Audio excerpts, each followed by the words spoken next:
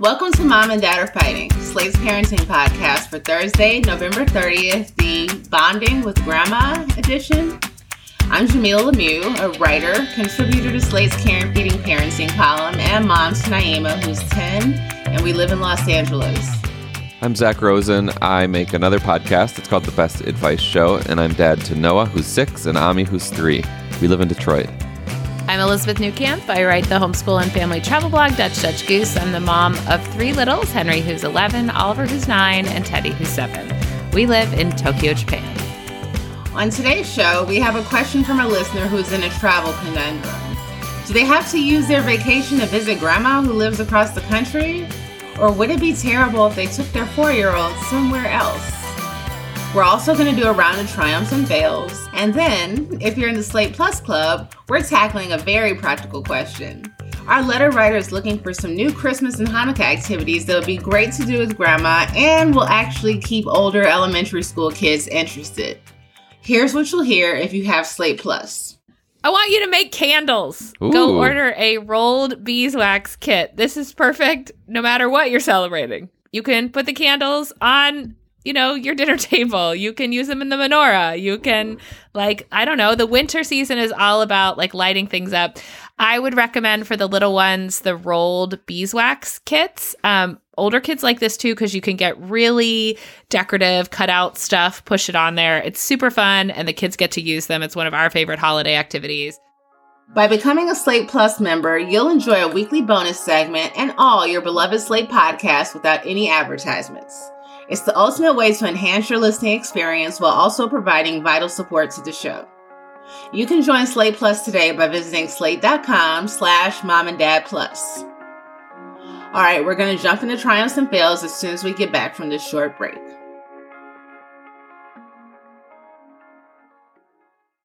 We're back. Zach, what have you been up to this week? Oh, I've been up to what I have been up to for the last 3 years, which is changing Ami's diaper. But we got a letter from our lovely new daycare the other day saying it's time for us to potty train this guy. So I should say that we knew going in, this is a brand new daycare. The idea is that all the kids are potty trained, and they've been working with us for this first month and said, it's fine. We'll hopefully get him potty trained alongside you. But it's just been so crazy in our house. We haven't done the hardcore weekend, take your pants off all weekend and just potty train him. So we've been slacking. We have been failing on that front. We did a potty training episode. I know we've done several over the years, but the last specialist we talked to was it's going to be so much easier if your kid is begging to be potty trained, if they're asking to sit on the toilet. And I was just kept waiting for Ami to tell me that, which he has not. And so now we have to go in and make this happen. And so he is peeing on the toilet when we are really intentional about it, but he's maybe had one lifetime poop on the toilet, and he doesn't like his playing disrupted, and he just doesn't seem ready yet. But tough shit for us, no pun intended there. It's time, and so we're gonna really try to be as intentional as we can and incentivize the heck out of it, because I don't want to be the family at school who's getting letters sent home that their kid's the only one who isn't potty trained. I don't want to say I felt ashamed when I got it, but it wasn't a great email to get. And so it's time. I mean, he's 3 and almost 3 months, and I think he can handle it. I think it's just up to Shira and I to make it happen. Good luck. I was so lucky. Naima's daycare potty trained her. That's ideal. That's amazing. Maybe considering how many hours they spend with the kids each week, it kind of makes sense that they would be part of the process, Yes. And this new daycare is they give them stickers, and they do work really well with the kids, but I think we have to do more on our end. Mm-hmm. And we already got him some Blaze underwear, which he's excited about. Great that we're doing this at school, but at home. Yes. Yeah. These people still change my diaper. Yeah, exactly. Okay, well, good luck. Thank you. You have to keep us updated. I will. Wasn't it with you, Elizabeth? I am taking a personal triumph. Okay. Jeff has started traveling for work again, which means that I am here with the boys alone, which has meant that I have to drive. I got my driver's license when we got here, but have not driven. Jeff has been doing all of the driving. For school, it makes the most sense to drive the children in the morning, and then they take the train home in the afternoon on their own. Driving in the morning is super quick. It's like 12 minutes to school.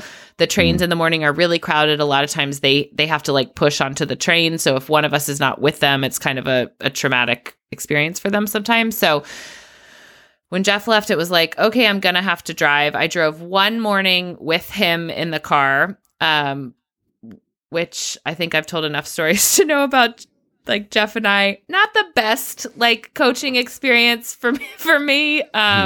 He like wants to be a teacher at every moment, which is wonderful, except when it's your spouse, you know? And so you're just like, shut up, just let me drive.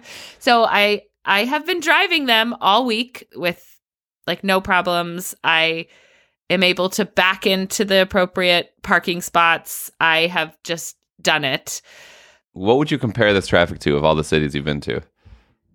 Is it There's Manhattan? a lot of cars, but they drive really slow. It's like nothing else. Everything's very slow. And the good news is like they follow all the rules. Like you put on your blinker, they let you in. Mm-hmm. Everything's moving slowly. For me, it's like nowhere else in the world in terms of just the sheer amount of people and bikes. And the bikes come on and off the sidewalk. They can ride with traffic in, I'm going to say bike lane, but it's really just like, you know, the leftmost lane. And then, but then they can hop on the sidewalk and use the crosswalks. And so it's just a lot to take in. Well, good for you, dude. You can also dude. very easily like end up on a highway that's 7 stories, like above ground. Or one time, Jeff was driving and we went into this like spiral, like one of those parking decks that like spirals, but we were going down, and then we ended up in a tunnel, and then like 8 minutes later came out of the tunnel and we're essentially out of Tokyo. So like Jeff is able to not worry about any of that in the car. I am constantly worried about, I'm like, any moment now, I could just end up in a tunnel out of Tokyo. Is this a van that you're driving? Yes, but like my van is the size of a normal size car in the States. What's it called? Can we look up the car? Yes, I am in a Freed, a Honda Freed, Freed. The large van is called the Alphard. Oh, this looks very cute. My car is red wine color. Okay. It has none of the bells cute. and whistles. My backup camera is not working. Does it have a third row? It does, yeah. Wow, it must be so It's snug tight. back there. It's tight. It's like fitting all of that into, I feel like it's the floor size of like a Camry. We just have all of the space. Cool. Well, good job. That's no small task. Driving in LA is way worse. We all drove in LA on that trip. It's way worse. People are like mean, and I just don't want to hit anyone, guys. I don't want to hurt anybody. You're not gonna hit anyone. You're gonna be good. Jamila, how's your week? I'm gonna take a triumph too. Yes. I went to a funeral last week in Oakland. One of my sorority sisters passed away.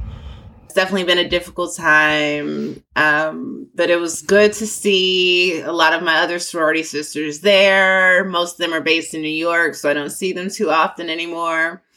And so one of my sorors, which is what Black sororities refer to their members or their fellow members as sorors.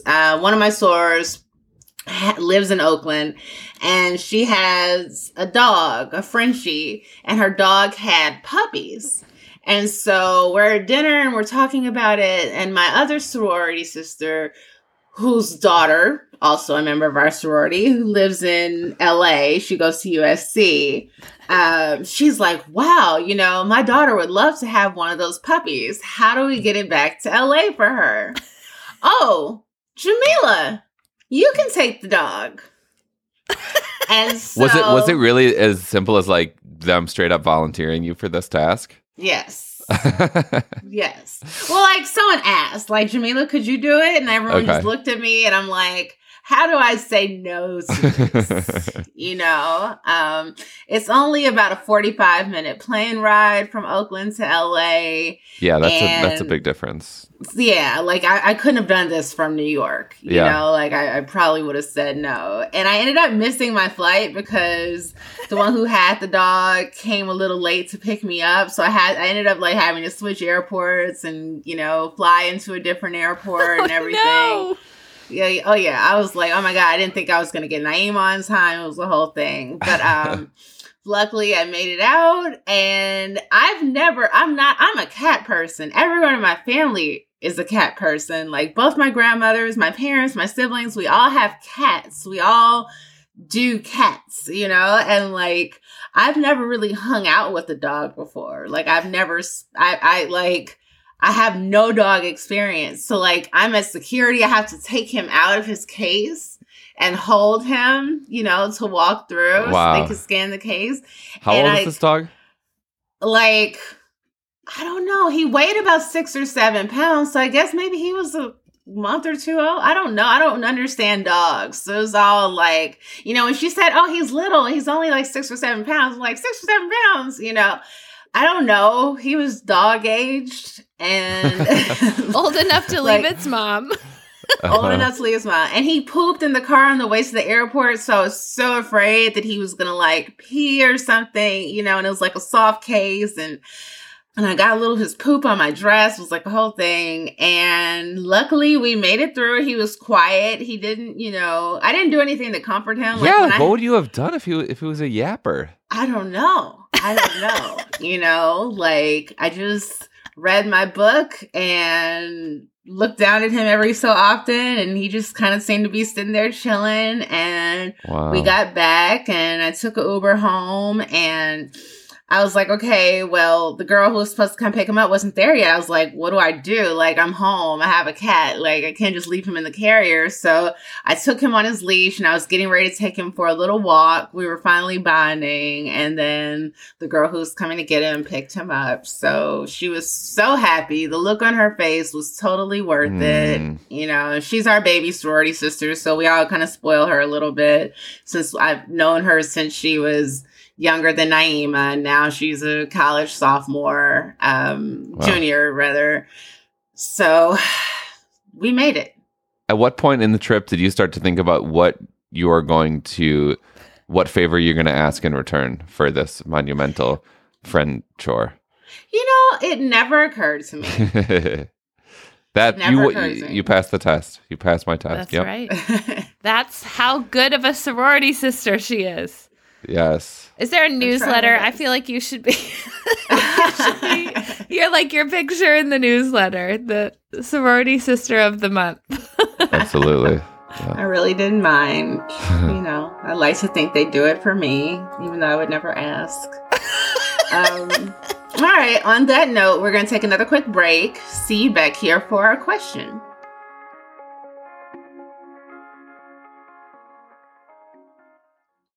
We are back. Here's today's listener question. Hi, Mom and Dad. As the mom of a 4-year-old, what responsibility do my husband and I have to ensure that my son can develop a close relationship with my mother-in-law? I am conflicted about when and where to plan our next family trip. My husband doesn't want to use our limited time off work to visit his family, but I'm on the fence.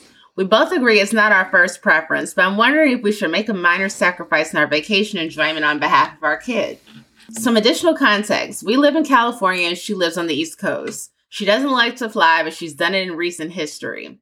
When our son was first born in late 2019, she came to visit us for the first time. After that was COVID, so we traveled back less frequently, but still managed to visit her 3 times in 4 years. She has not traveled back to California since our son was born. My husband has consistently invited her to come visit us, but she has not made the trip. Now our son is 4, and when she calls on FaceTime, he doesn't know who she is, and he often walks away from the phone disinterested. This interaction hurts my husband's feelings, but my son doesn't seem terribly impacted. My husband and his mom speak once a week, but don't have a very close emotional relationship. There isn't a financial or health reason she can't fly. She has the summers off as an elementary school teacher, so presumably she likes kids and often comments on Facebook about how cute or smart or funny he is. We would love your advice about what you think our obligation is to make sure our young son has the access to develop a relationship with his grandma. If she's finding it challenging to make the effort herself, do my husband and I have to make an extraordinary effort on behalf of our son? Or if we decide to prioritize taking a family vacation, visiting other relatives, or camping with friends, are we depriving him of an opportunity to develop a meaningful bond with his grandma in early years? Conflicted about making family plans. Oh boy, what do you think, Zach? This is a tough one. I think it's very thoughtful and sensitive of you, letter writer, to be thinking about this. But I really feel like this is a question for your husband. I think he needs to take the lead here. You say that, it hurts his feelings when your kid walks away from FaceTiming. Like, does your mother-in-law know that her son is a little distraught about their relationship? Does your mother-in-law know that you are thinking aloud and a lot about this dynamic? Does she know that you want her to be more in your life, but you're not sure if she wants to be in your life? This is all to say your husband and his mom need to have an actual conversation, which I know is tough for some sons and tough for some moms, but it's very important. It's possible that you might be a really helpful facilitator of this conversation, but regardless of your involvement, your husband needs to get clear with his mom and vice versa, because there's so much conjecture here. And I think it's great that you want your son to have a relationship with his grandmother. I think that he should. But there are so many things that we don't know here, and so many things that you can know if you and your husband in particular have an uncomfortable but clarifying conversation with grandma. I feel like this is like the question of our time or something. Like, we get a lot of questions that are kind of like, Absolutely. How do I balance this obligation to see my parents or my in-laws or whoever with like my desire to have my family do family things that we want to set? And I find it fascinating. I mean, I feel this as well. We have one set of parents travels more than the others, like, and trying to figure out our obligation. But I sometimes feel like these letters are looking for permission to like go have your family, like you, your spouse, your children, go do things that you want to do. And I always, like, my gut instinct is to be like, it's okay. You do not have to use every vacation day seeing your parents, your in-laws. Zach, I completely agree with you that they need to, like, husband and family need to work this out and what that looks like and set boundaries. And he needs to be the owner of that relationship. Yeah.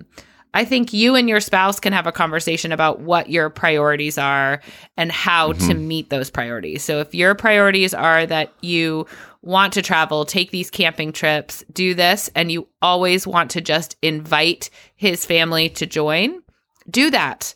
I understand that there are consequences to not seeing family, but you and your partner are adults. You know what those consequences are. And as adults, we can accept those. Like, we can say, this is just not the way we want to utilize our family time, traveling back to the East Coast once a year. Here's what we can do.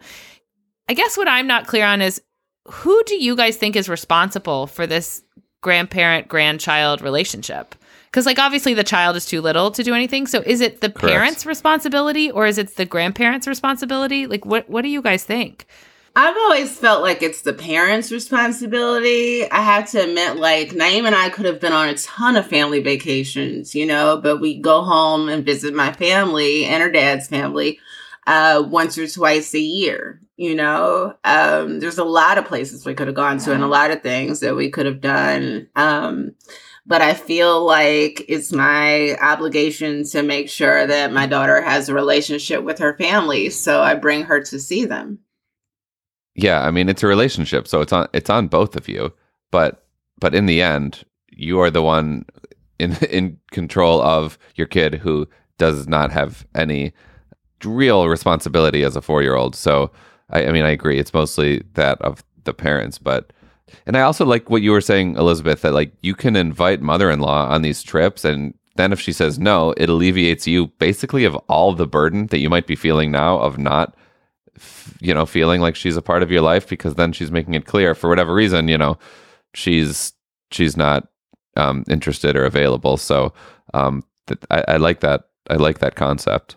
Maybe she can meet you all somewhere, and maybe you all can meet in the middle, so it's not a terribly long flight for her. But, consider inviting her somewhere to join your family. And then that way you're creating memories together and you get to do something different aside from just, being at grandma's house. Like Florida would be the middle for you all. That's a great place to visit.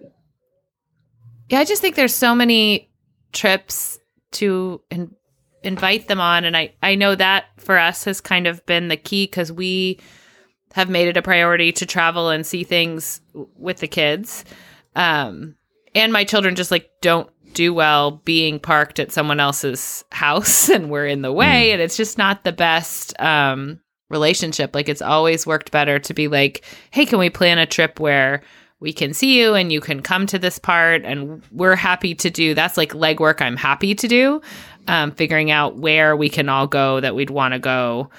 But again, they have to come their part way too. Like, I just don't do well with the, like, you have to always be going back and the time and everything that takes when you are the parent of the young kids. I just like really sympathize with this idea that you have the kids, you have like are in this stage where you're constricted by work and all these other obligations. That's the stage of life you're in. And theoretically, they're in a stage of life where there's more flexibility. And so like how much of that can you incorporate them into your life? I do want to talk about the FaceTime thing, because I actually think this is something that they can do something about.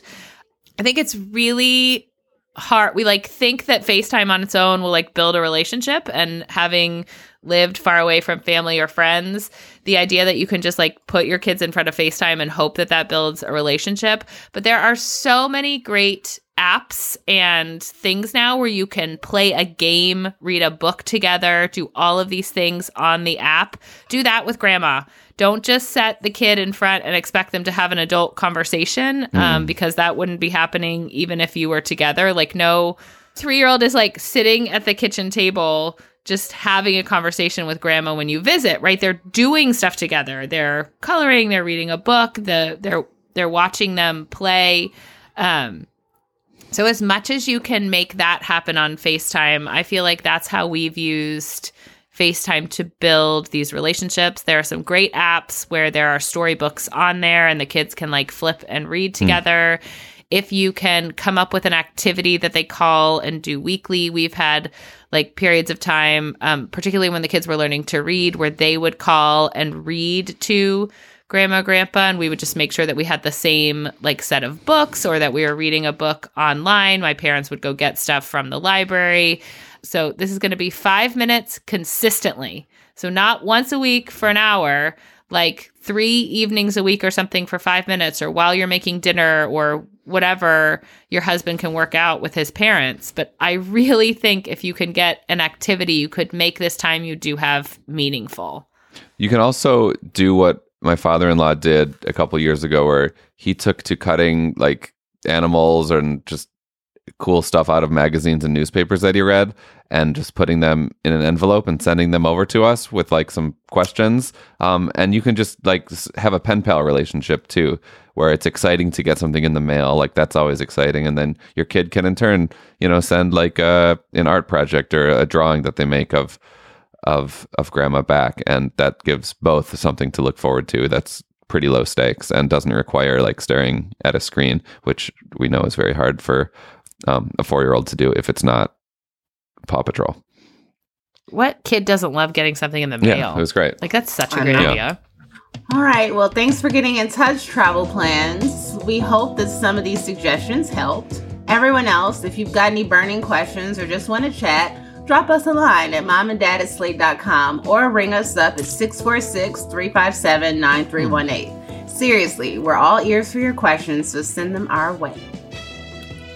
And that's our show. Subscribe, leave a rating and review, and tell your friends. This episode of Mom and Dad Are Fighting is produced by Rosemary Belson and Mara Curry. Alicia Montgomery is the VP of Slate Audio. For Zach Rosen and Elizabeth Newcamp, I'm Jamila Lemieux. Thanks for listening.